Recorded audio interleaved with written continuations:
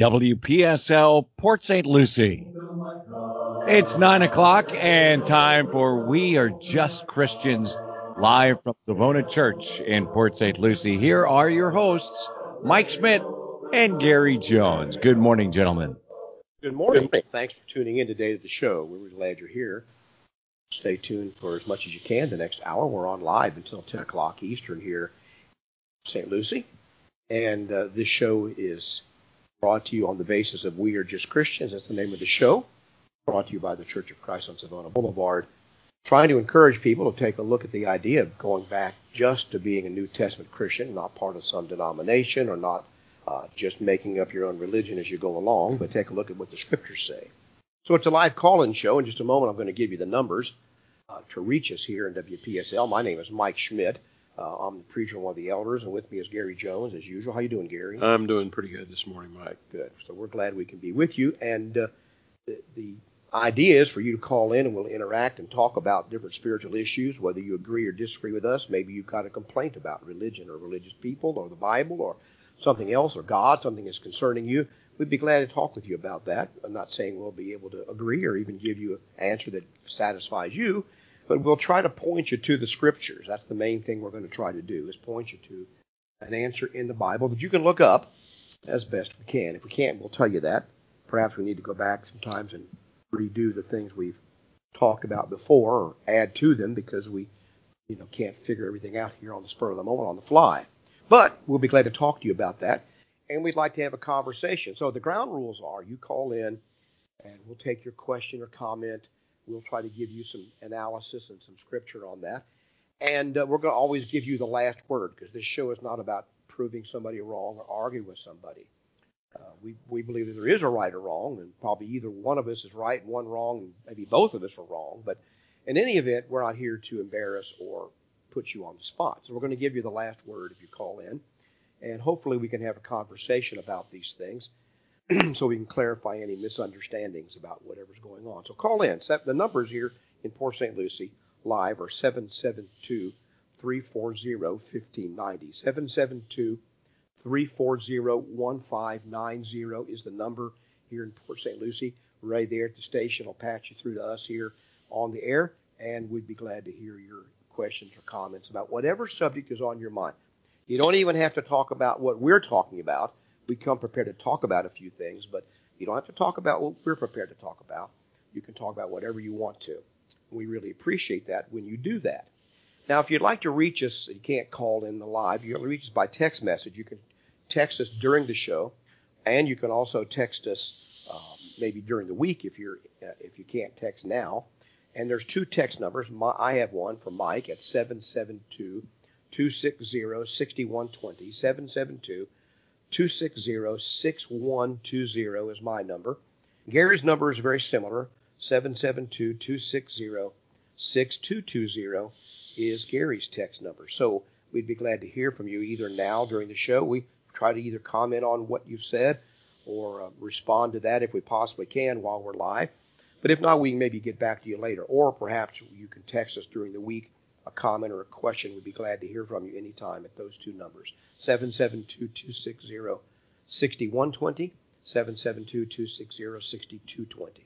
A little bit later, I'll give you some information about our website and some other ways to listen to the show so you can tell your friends and relatives about that. Either they can listen live or to recordings. But we'll come back to that a little bit later.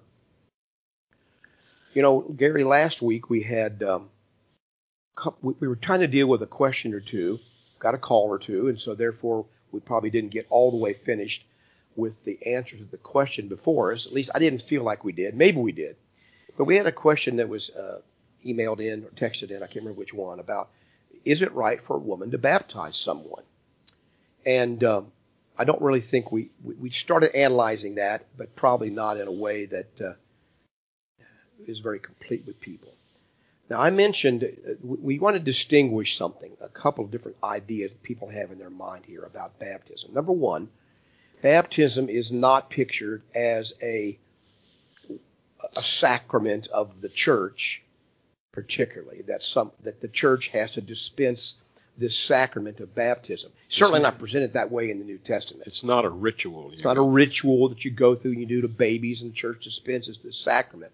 It's really about you, a person, responding to the call of the gospel over the death, burial, and resurrection of Christ to become a new creature and come to Him and have your sins forgiven. And that's what baptism is about.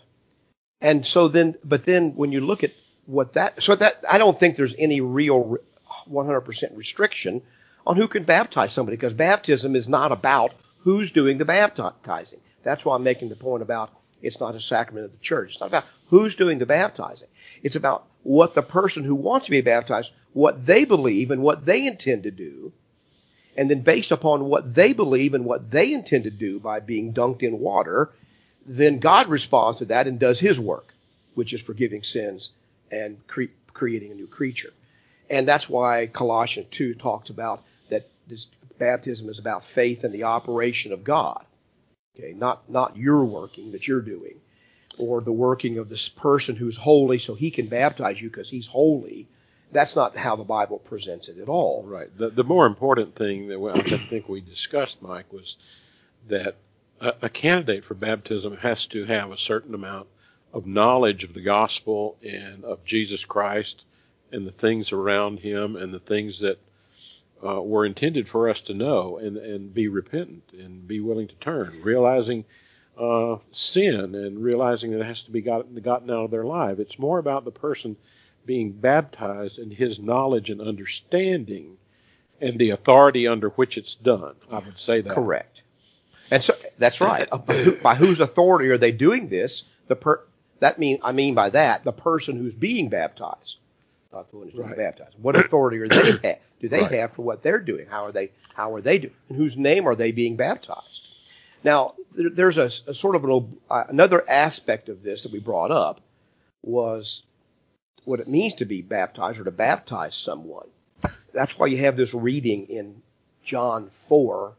Kind of gets overlooked, as I mentioned before, because there's a story of the Samaritan woman that comes right after this, so we don't really read this verse too much. But it says, "Therefore, when the Lord knew that the Pharisees had heard that Jesus made and baptized more disciples than John," and then parenthesis in the English translation, "though Jesus himself did not baptize but his disciples, he left Judea and departed again to Galilee."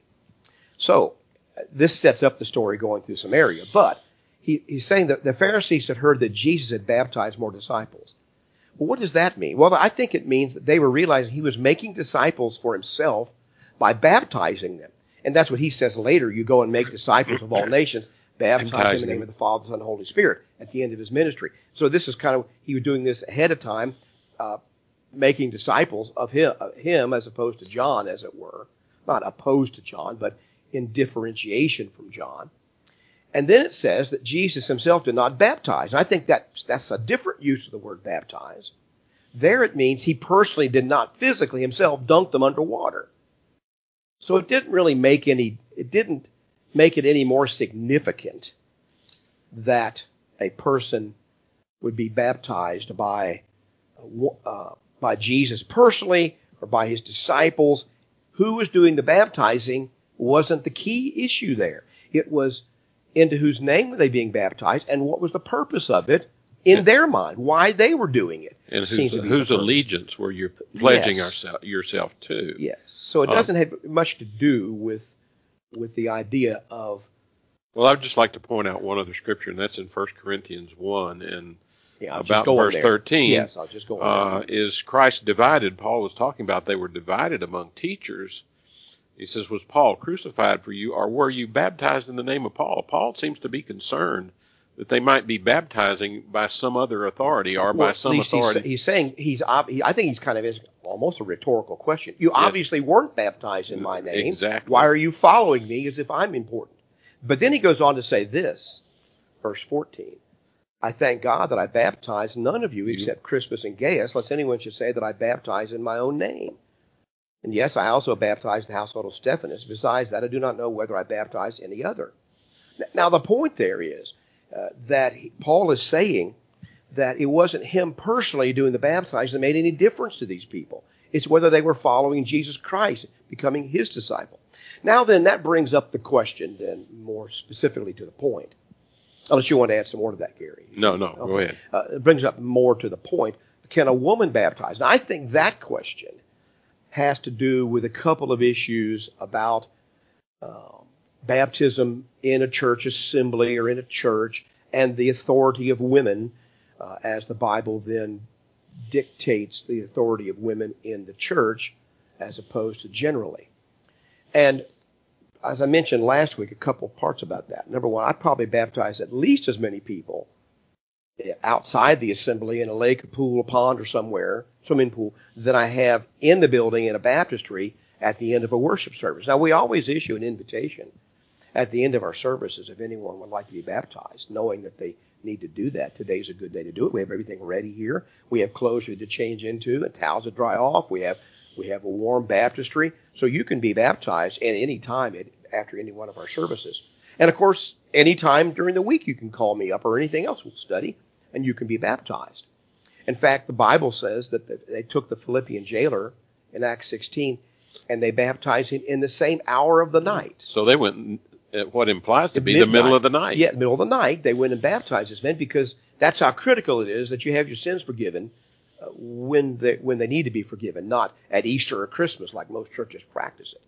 And so the point I'm making is it isn't a matter of even whether you're baptized in the assembly. Now then, whatever happens in the assembly of the church, though, is regulated by other scriptures which talk about, Paul mentioned about a woman 1 Timothy 2 is what you're talking about. Yes, 1 Timothy 2, beginning of verse 8 or so, that women do not have authority over a man. I think he's speaking specifically about the assembly there because he wants men to pray in every place, but women are learned in subjection.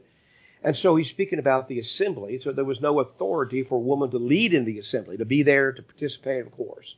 But to lead in the assembly, Paul does not give that authority in the churches. So, whatever role within a local church, whatever functions we might describe as based on the necessity of how we meet, that involve public leadership, then men need to be, as it were, in charge of that.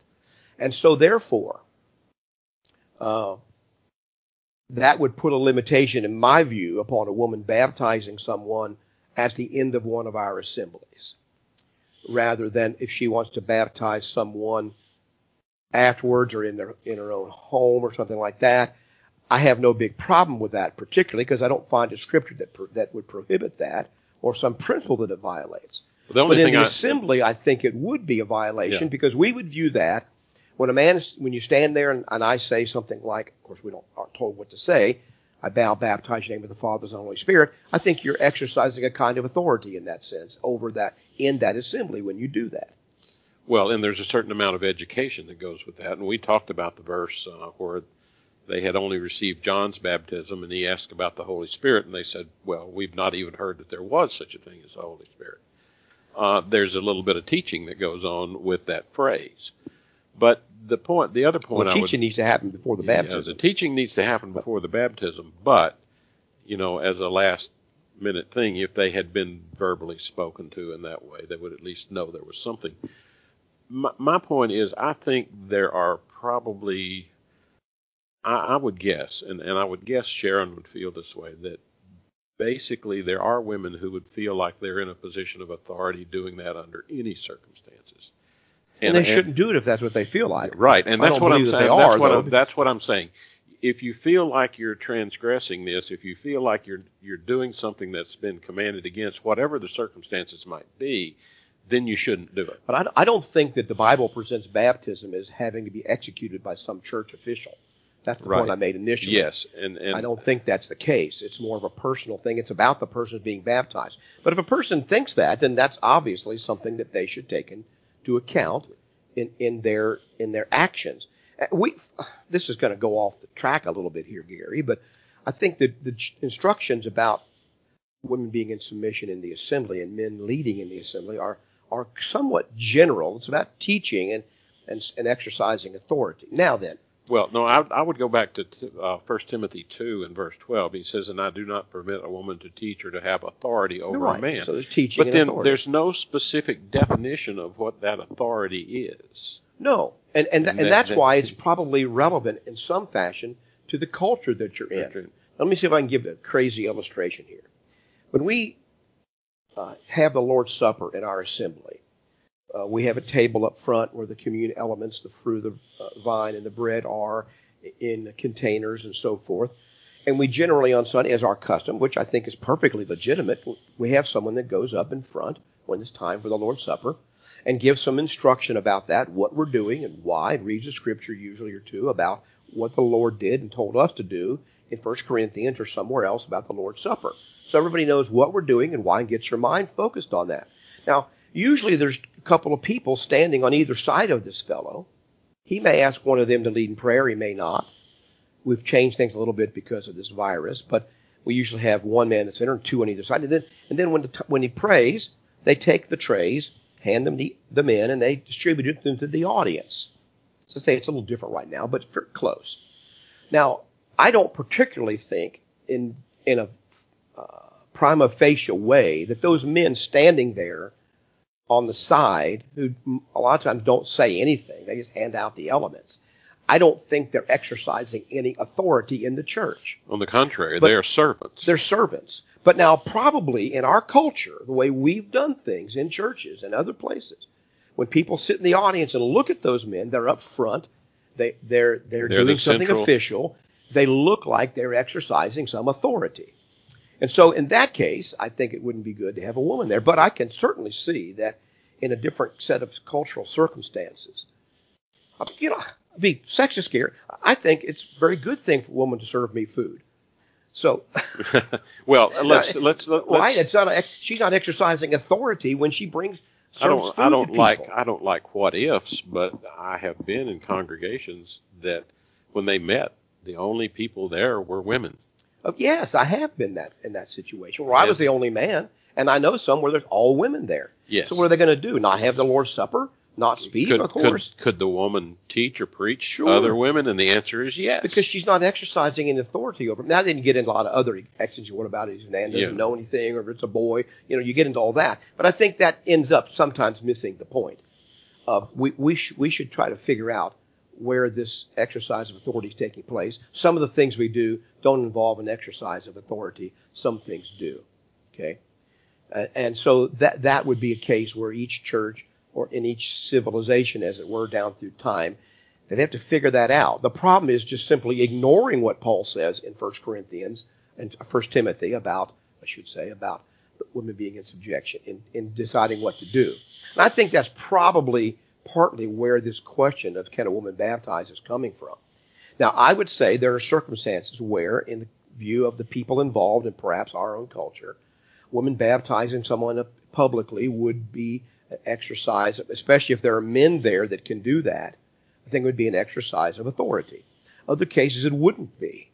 But I find no scriptural. The only way you could come and argue the scriptures teach that men have to do the baptizing is because that's sort of what we have in scripture as far as who's doing it. It's hardly ever mentioned who baptized who exactly. I think there's only one example of, and that was the Ethiopian eunuch and Philip, and I think that's the only example where we're told specifically who baptized him. Yeah. Now, Paul and Silas baptized the Philippian jailer at some point, and Lydia, but it doesn't say exactly, even though Paul taught them, who exactly put them under the water. Yes. We wouldn't know that. But that authority, just because you have all these men are doing that, I have to say that's a little bit limited when you look at the fact that, for example, every time the Lord's Supper was taken, an example in the New Testament was taken in an upper room. The only times we see it being taken is in an upper room. Are we to conclude that the Lord's Supper can only be taken on the second floor of a building? I don't think that's what's meant at all in those examples, or it isn't something that's inherent in the teaching of how something is to be done. And I think the same thing is true in this case about whether only men can baptize. I think that we see that in the Bible, but that's because of the role people are playing. But I see no emphasis placed upon some church official acting in some kind of sacred duty doing the baptizing. That's how the Catholic Church presents it, but I don't think that's how the Bible would present it. Well, I may be wrong about being able to identify people who baptize. Paul does say in verse 14 of 1 Corinthians. He says, I thank God that I baptized none of you except he does Crispus mention and two or three, Gaius. yes. He does mention those men. But he's trying to say, I baptized some of you, but not others, and it doesn't make any difference. That's the point Paul's making. It makes no difference who does the baptizing.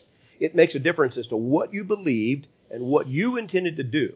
And so there are plenty of people listening to us this morning, Gary, who have been, quote unquote, baptized. But they've been baptized after they've been taught that they were already saved by believing only, by faith only. And then later, some other time later, they were baptized.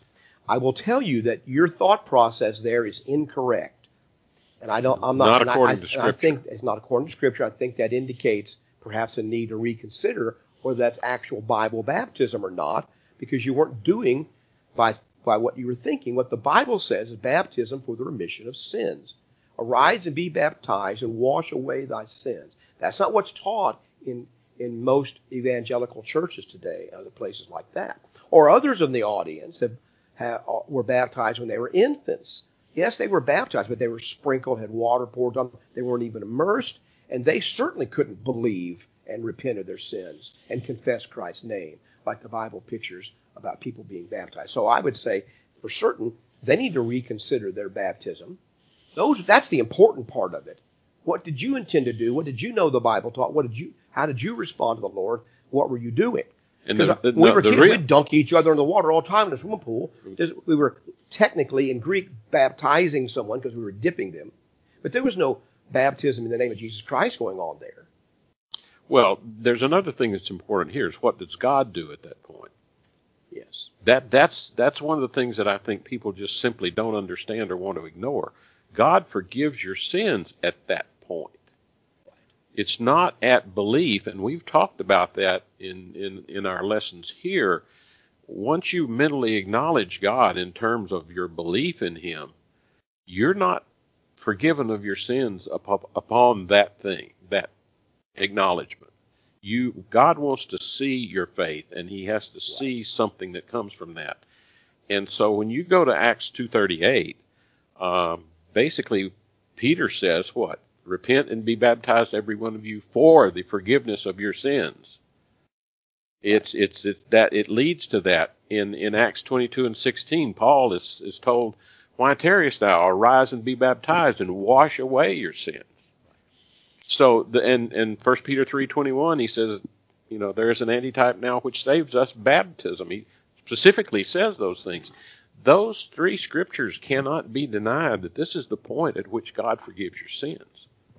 If you want to follow the scriptures, you've got to admit those exist. Exactly. And take all those things into account. The other passage that I mentioned a couple times in the last few months, and I want to read it again right now since you brought this up here, is in Colossians chapter 2.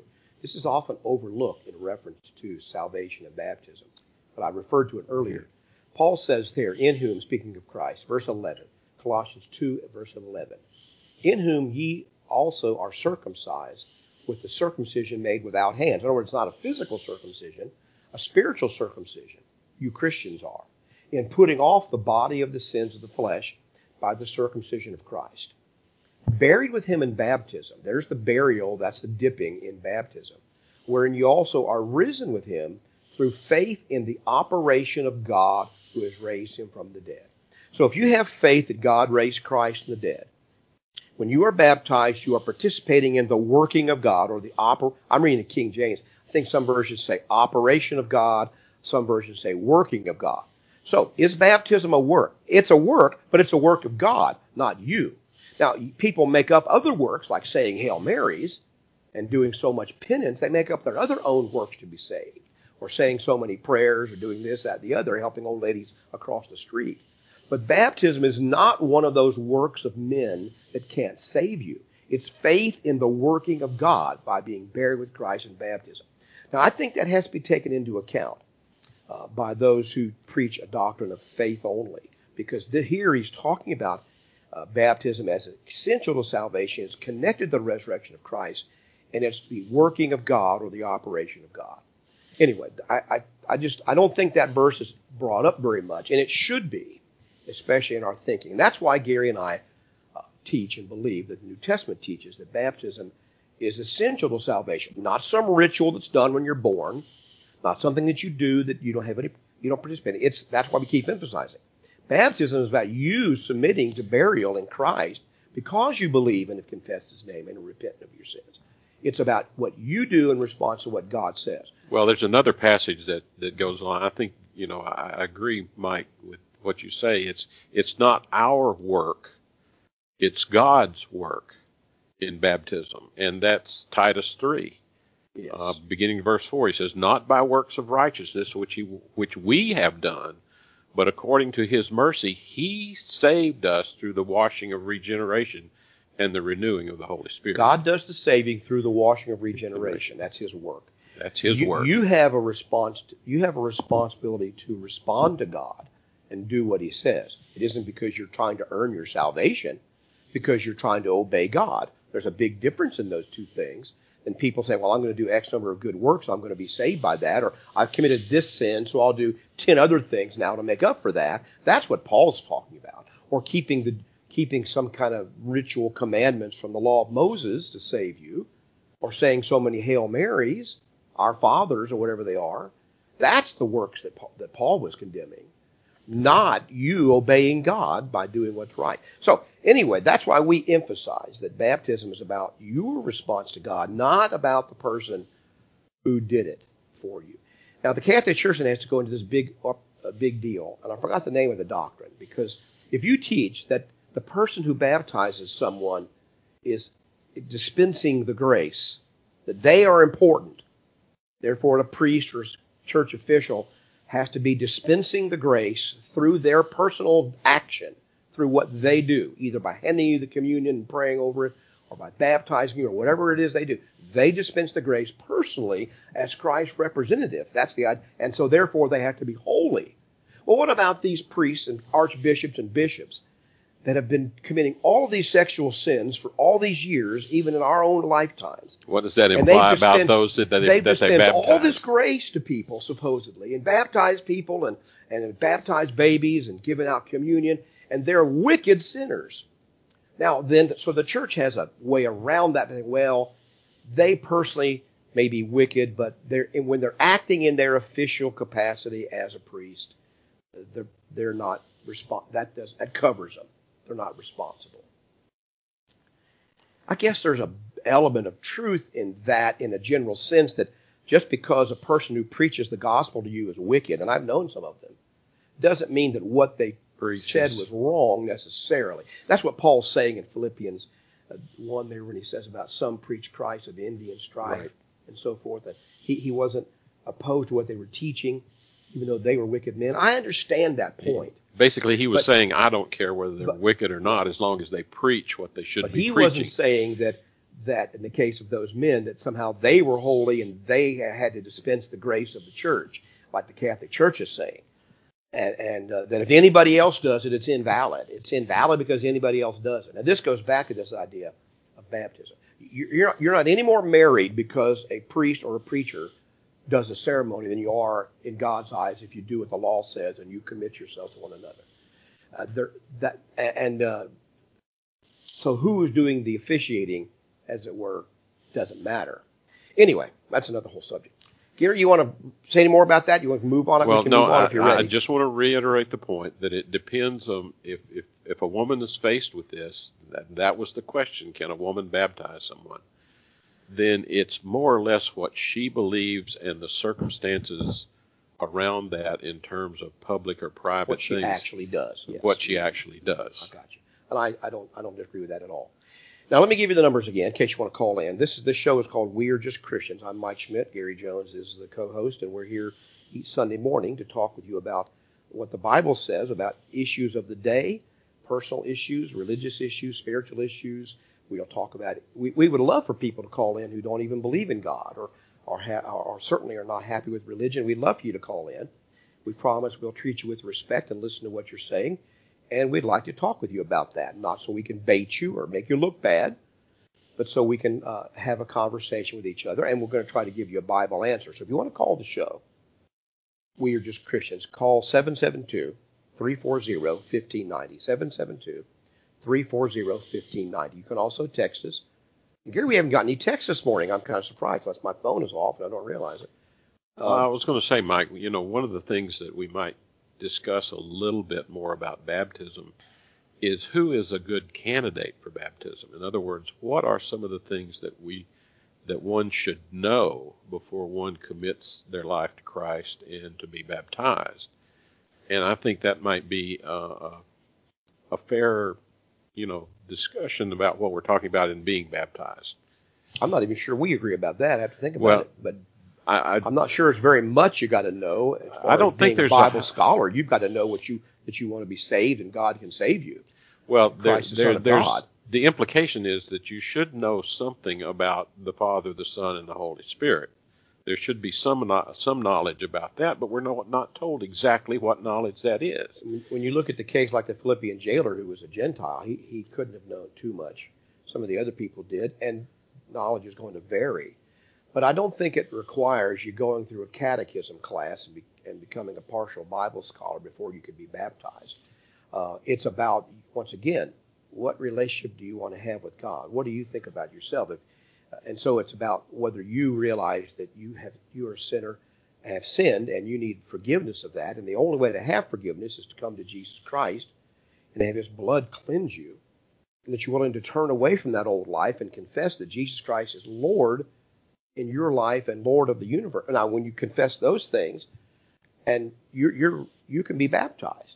What hinders me? Well, here's water, and the only thing hinders you, he says in Acts 8, if you believe that Jesus Christ is the Son of God. Now, when you say the Son of God, you're opening up, like you say. And Paul did include in the Roman letter, he says, you believe that He's the Son of God and that God raised Him from the dead. That's the proof of being Son of God. There's resurrection. That's what makes it right. So there are some elements of knowledge. But as far as you say, well, I didn't go to church when I was a kid. I don't know much about the Bible. If you are going to wait to be baptized until you have extensive Bible knowledge and know all the answers, you're never going to do it. It's not about that. It's about you wanting to come to God and have a new life and be forgiven. Now then, the learning takes place after. That's what Jesus says. Go and make disciples of all nations, Matthew 28:18. Teaching them to observe all, after you baptize them. You teach them after you baptize them to observe all things I've commanded you. And so there's teaching before, and then there's more teaching afterwards. So it's a lifetime of teaching. So no, you don't have to know a lot. Now, I am opposed to baptizing children who can't even really understand what it means for Jesus to be born of a virgin or resurrected from the dead, and they may not even be responsible for their own actions as young people. Now, that's a debate about what age that is. But I've seen some who are simply, it's much more likely when you baptize a person 6, 7, 8 years old, that they're simply responding to what they feel as pressure from adults to do something to please the adults. Adults or their friends. Or friends, whoever it may be at the moment. And that's a problem. All right, we have a call, Gary. Jerry, are you there? Good morning, Mike. Good morning, Gary. How are you doing? I attended a Lutheran church for a long time, and the Eucharist that's kept in the tabernacle, I realize that it's all symbolism, but is the blood of Christ, the wine, is that also kept in the tabernacle? And what does the tabernacle represent? What is it supposed to symbolize? And I'd like to listen off air, Mike. The question is about the Eucharist. Thank you for taking my call. Okay, right. Thanks for calling, Jerry. I appreciate it very much. Good question. I'm not sure about the practices of every church it's out there. I do know that, for example, Gary, I don't know if I told you this, I was at a Messianic Jewish service here a few months ago and visiting there, and they had this, it looked like kind of like a wardrobe up front, had some inscriptions on it, and at some point assembly they go and they get out of that the Torah, the copy of the law, and they get the elements of the Lord's Supper come out. Now that's from what was explained to me, this is the tabernacle, quote unquote. The tabernacle in the Bible, first of all, the word tabernacle, we'll deal with two words, Eucharist and tabernacle, but tabernacle first. The tabernacle is the word for tent in Hebrew. It means a place to live, a place where something dwells. So when the children of Israel were in the wilderness, one of the first things in the law of Moses, he instructed them through Moses, very elaborate instructions how to make a tabernacle that he could dwell in. It was a tent that would be taken down and put back up, And part of that tent was the holy place, part was the most holy place, where God would actually dwell in this section of the tabernacle called the most holy place, in the Ark of the Covenant. His glory would be at or in the Ark of the Covenant between the cherubim that were made there. And it would all be taken down and then carried wherever they were going in the wilderness. And so the word tabernacle means God dwelling with us. And so people have the idea then that in the temple, God did dwell with Israel in the tabernacle. And then later when they built the actual permanent temple under Solomon, that was later then rebuilt under Zealtiel, Nehemiah, and Zerubbabel, I think I got that right. I don't know about Nehemiah. He built the walls. Nehemiah was the wall. Joshua, Zealtiel, and Jeremiah there, and after the captivity. Different Joshua. Different Joshua. They rebuilt the temple, and they had that most holy place there, and so forth. God dwelt in there, in the middle of his people. Now, what happened, we have no instruction in the New Testament about that, except the idea that it said when Christ came in John 1, that the Word became flesh and, quote, dwelt among us, John 1:10, 1:14. The word dwelt there is the word for tabernacle or tented or lived among us. So the tabernacle was representative of God dwelling with his people in the Old Testament. It was a physical place. In the New Testament, Jesus coming in the flesh is God dwelling among his people. Okay, tabernacling with us. And then we have these references all through there. If you abide in me, I will abide in you. That's the idea of tabernacling and so forth. You see the same kind of reference in Hebrews chapter 2 about Christ becoming in the flesh and tabernacling among men. Now what some churches, then you have the Lord's Supper being instituted. The Bible never calls what we call the Lord's Supper here, and what the Bible calls the Lord's Supper, it never calls it the Eucharist. That's a word that's made up centuries and centuries later, after many doctrines had changed, this word Eucharist. I understand what people are talking about, and they don't use it. I'm not criticizing people to use it, except to say that I think sometimes it's used without really knowing what the Bible says, which is the Bible calls that meal that Christians partake of, that symbolic meal, it calls it the Lord's Supper and communion in the book of 1 Corinthians and the book of Acts. Either those two things. So here we refer to that meal as the Lord's Supper and or communion, not the Eucharist, because Eucharist is a Greek word meaning good gift, and that's something that's been established by the Catholic Church first, and then maybe Lutheran churches later, that once again, it's the priest dispensing the sacraments to the people. Here's Christ's body and blood. The priest is the one who gets to dispense those elements to the people, because they're holy and nobody can touch them unless he touches them and dispenses them to you. And it becomes more of a ritual. So and the New Testament says nothing about anything like that. It says each one took of the bread and through the vine, and they remembered the Lord when they did that. Now, what some churches do, though, because they believe that this becomes literally, the Catholic Church believes in transubstantiation, this fruit of the vine and bread literally become, when the priest blesses it, it literally becomes the literal body and blood of Jesus Christ.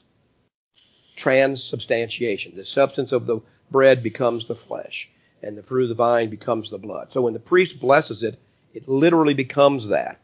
And so they often house this, what they then consider a holy thing, this element, in a tabernacle, or as it were a house, a little, I would call it a cabinet or a wardrobe. Sometimes they're big, sometimes they're portable, that's what I've seen. And I think that's what Jerry's referring to. Now, we have no mention of anything like this in the New Testament. So when churches do this, they're simply, as it were, making up their rules about how to do this, because we have no indication that these elements of the Lord's Supper, the fruit of the vine and the unleavened bread, that they were housed in anything, that they literally become the body and blood of Christ. We believe here that they are symbolic of and represent, in the sense of his body. So when we take those things, they are bread and they are fruit of the vine. But in us partaking of them, we are symbolically partaking of the body and blood of Christ, and all that means, not physically, but spiritually to us, that we are We are communing with him when we do this in these elements of eating a meal with him. And so the Christian then, he is to remember the Lord in this and call to mind what is being done, not to receive holiness from this. We don't believe the New Testament teaches that taking the Lord's Supper, or some would call it the Eucharist in this case that Jerry's referring to, that it makes somebody holy, and it forgives your sins. If you sinned against Christ, you need to repent of your sins. The Lord's Supper won't make you holy. The Lord's Supper is a meal to remember the Lord and that you're his servant. You're his child. You've been saved. There's a lot of differences between what the Bible teaches about the Lord's Supper and what's practiced by denominational churches. Well, and basically it's a reminder that you are part of a covenant relationship with God. Right. That's that new covenant. You are under a different covenant than the Mosaic law. But he said it was the blood of the new covenant. Yeah. That's the blood that forgives you, the blood of Christ, not the blood of bulls and goats anymore. And so there's this mention. Well, now when you go to, let's just go over there. You know, the verses are familiar to you and I suppose, and so sometimes we may take them for granted in our thinking. Well, the only comment that I would make is about the tabernacle. It seems to have an implication, particularly in the Old Testament, of something of a temporary nature. It's a tent that could be moved around. It was temporary because Christ, the true tabernacle, was coming.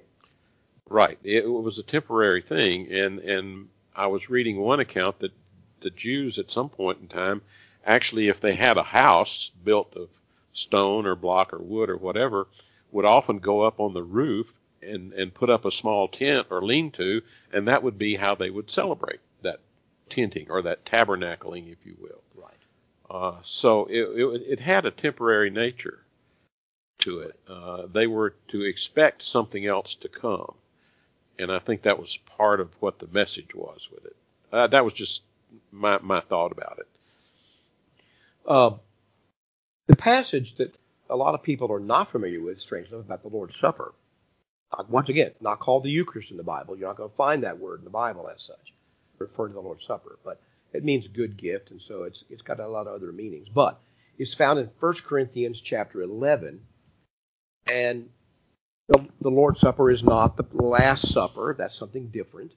It's something different that Christ established, and Paul gives the Lord's instructions about this supper. He says, verse 23, 1 Corinthians 11, "For I received from the Lord that which I also delivered to you." So Paul says, God gave me this information to tell you what to do, and I'm giving it to you. That the Lord Jesus, on the same night in which he was betrayed, took bread, and when he had given thanks, he broke it and said, "Take, eat. This is my body which is broken for you. Do this in remembrance of me." So there's nothing here about making it holy and so forth. The word blessed in the New Testament here doesn't mean pronounce a blessing upon. It's translated give thanks. That's the way it's translated throughout most other places is give thanks. He gave thanks to God for the bread, and he gave it to them and said, "Remember me in doing this." In the same manner, he also took the cup after supper, saying, "This cup is the new covenant." There's Gary's idea. Right. "This cup is the new covenant in my blood. This do, taking it and drinking it, as often as you drink it in remembrance of me. For as often as you eat the bread and drink the cup, you proclaim the Lord's death till he comes." So what's the purpose of the Lord's Supper? It's a remembrance. It's a remembrance. It's not about forgiving your sins or making you holy or dispensing grace. It's about remembering the Lord's death till he comes again. And the Lord's death is what makes me a Christian. It's what saves me. There's nothing in this that indicates any idea of the actual changing of these items as you take of them. Not at all. All they can say is, "This is my body." So they take the word "is" there to mean something actually intransitive, I guess you'd say, grammatically speaking. Right. This is a table I'm pounding on here. But you're doing it in remembrance. That's the action that's there.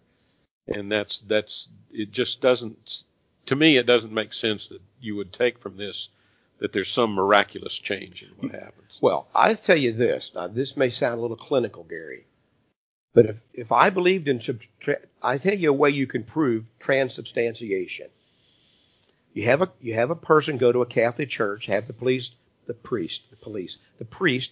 bless the bread and the fruit of the vine, have them drink it and take it, and then get a scalpel out and cut that person open. And when you examine the stomach contents of that person, you should be able to find actual blood and actual flesh in that stomach. If that fruit of the vine and bread literally becomes the body and blood of Christ, you won't find fruit, you won't find grape juice or fruit of the vine, and you won't find bread, you'll find flesh and blood. Now, that obviously, that's so ridiculous. Well, that's just how ridiculous it is to say that that's what happens. No one's ever seen that done. It's probably been chances where you could see it done. But they don't do it because it's not what happens. It's a memorial, a remembrance. It's a symbol.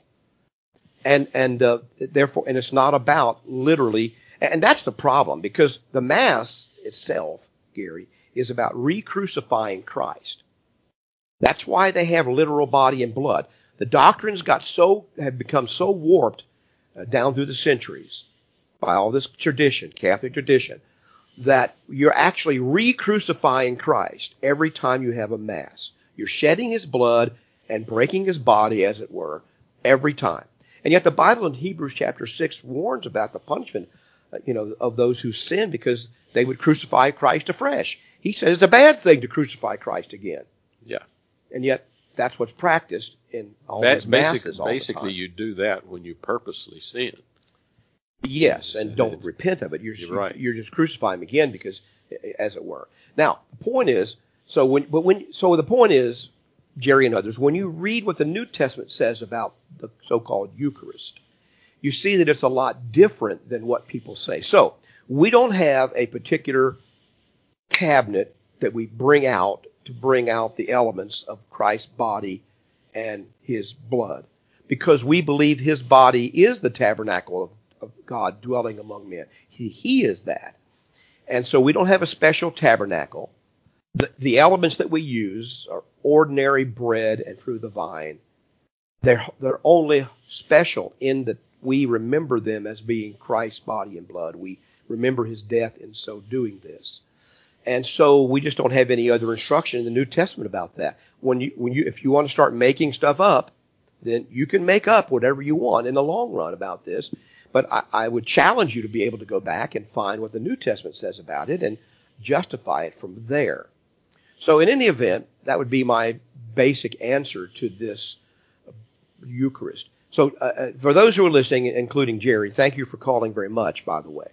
When you go to a church and you take of this supper, it's not about forgiving your sins. It's not about making you holy once you do that. It's about you remembering that Jesus Christ came and died on the cross to save you, and that his body became a perfect sacrifice for you, and that his blood being shed was shed for the remission of your sins if you're a Christian. And Christians, every Lord's Day, if they're following the New Testament, because that's when they keep this, every Lord's Day are called back to that event. That's why we're not just going to celebrate the Lord's Supper on Easter or Christmas. We do it every first day of the week, because that's what the Scriptures say. They came together on the first day of the week to break bread. That's the special breaking of bread, Acts 20 and 7. And as often as we do this, which is every first day of the week, we remember the Lord's death. We literally says proclaim it.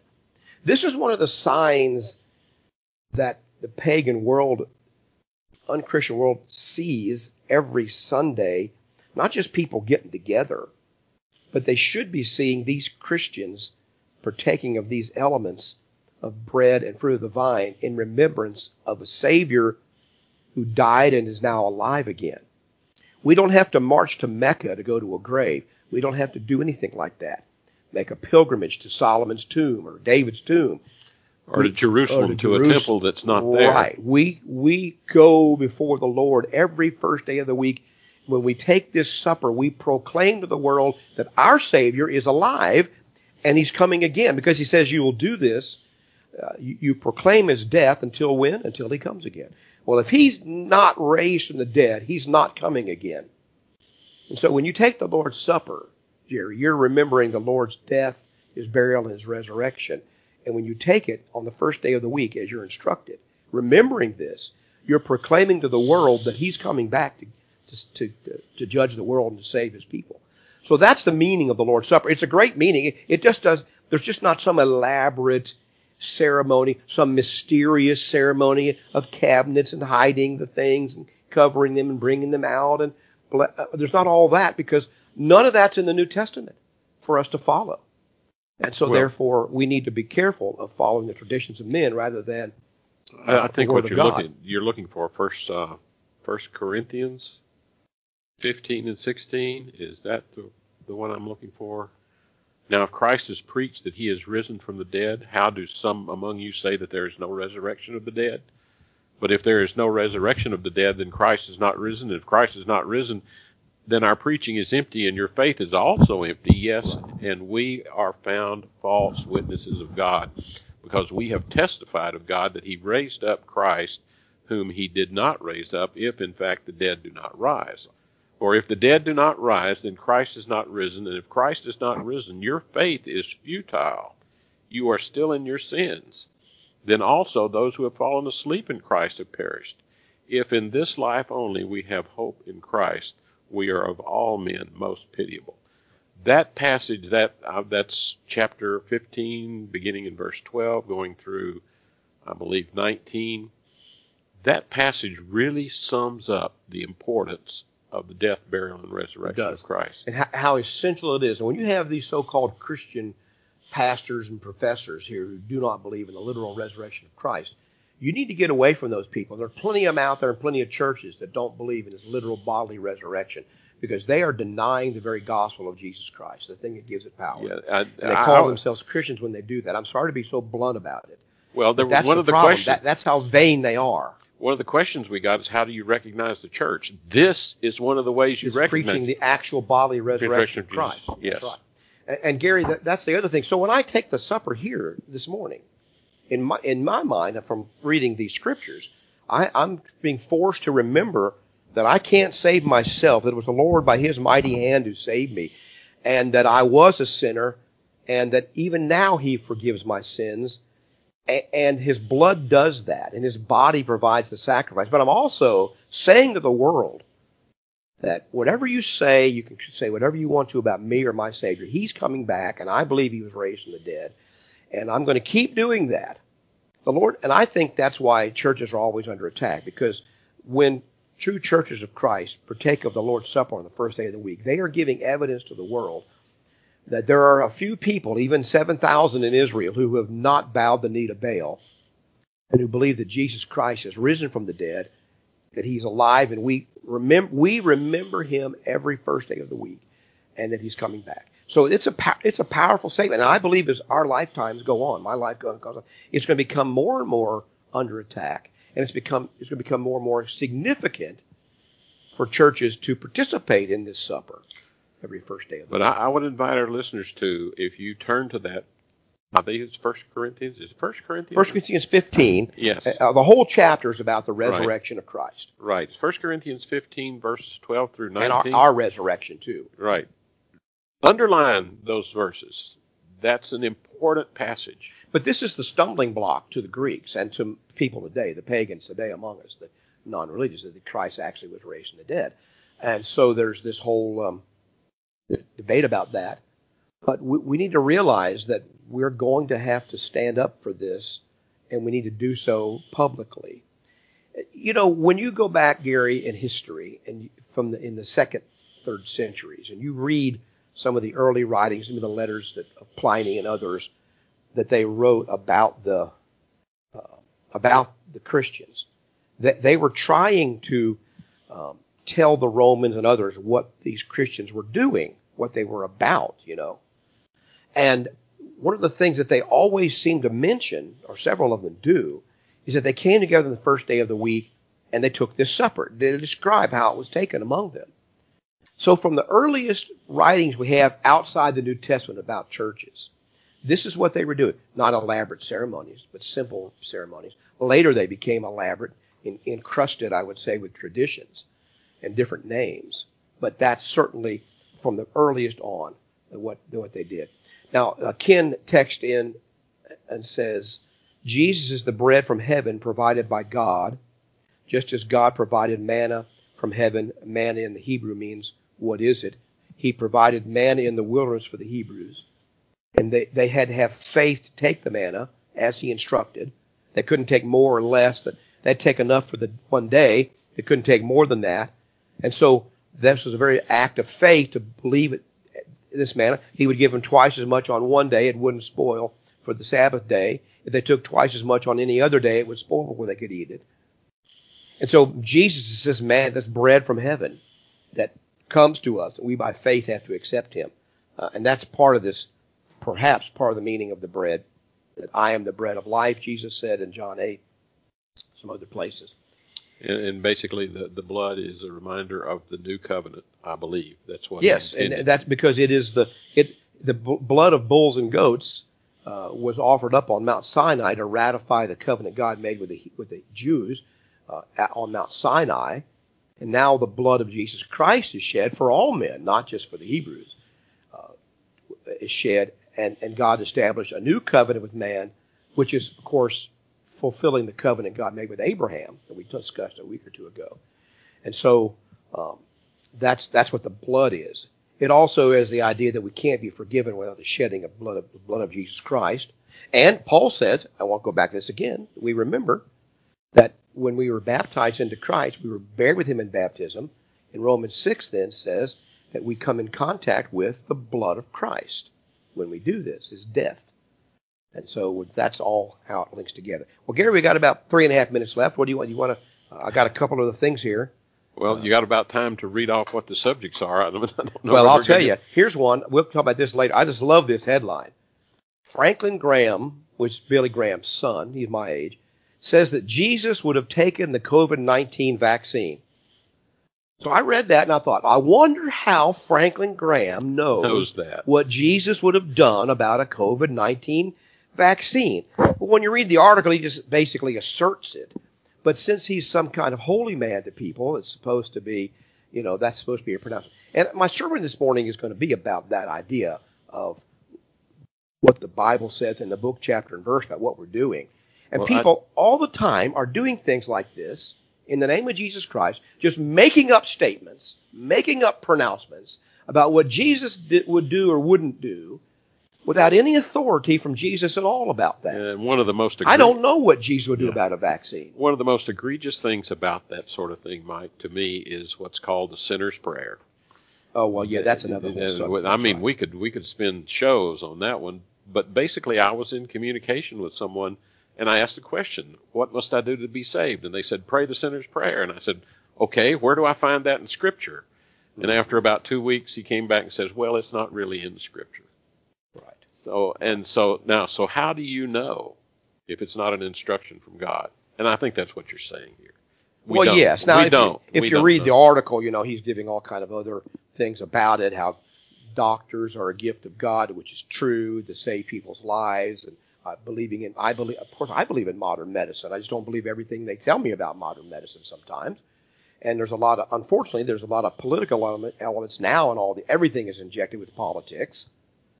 And so it makes it difficult for people. There's a big debate about some of these vaccines, whether they use aborted fetal tissue from aborted babies and so forth. There's a big controversy about that. And we can discuss those issues. I'm discussing here not whether you should get a vaccine. I don't care if you get a vaccine or not. It's fine with me if you do. It's fine with me if you don't. But how do you know what Jesus would have done? There's only one way to know what Jesus would have done. Read God's Word and find out what he would do. This statement, what would Jesus do, was big a few years ago. Oh, yes. Well, the big thing you should know is, what did Jesus do? That's what people don't know. They can make up a lot of stuff about what they think he would do. But what did he do is much more important, because that's in the Bible. One of the things we keep saying, and I'll do this quickly, is whenever he was asked a question, most often his reply was, what, Mike? Have you not read? Have you not read what the Scriptures say? Exactly. All right. Well, we're going to have to stop, wind this up here. We appreciate your being with us this morning. You can reach us by email at justchristians@att.net, justchristians@att.net. You can also take a look at our website, which is wearejustchristians.com. Wearejustchristians.com. We'd invite you to come and join us this morning, 2196 Southwest Savona Boulevard here in Port St. Lucie. We'd love to have you, and hope you can tune in again next week to the show. May God bless you, and thanks for tuning in. You've been listening to We Are Just Christians on 1590 WPSL, Port St. Lucie.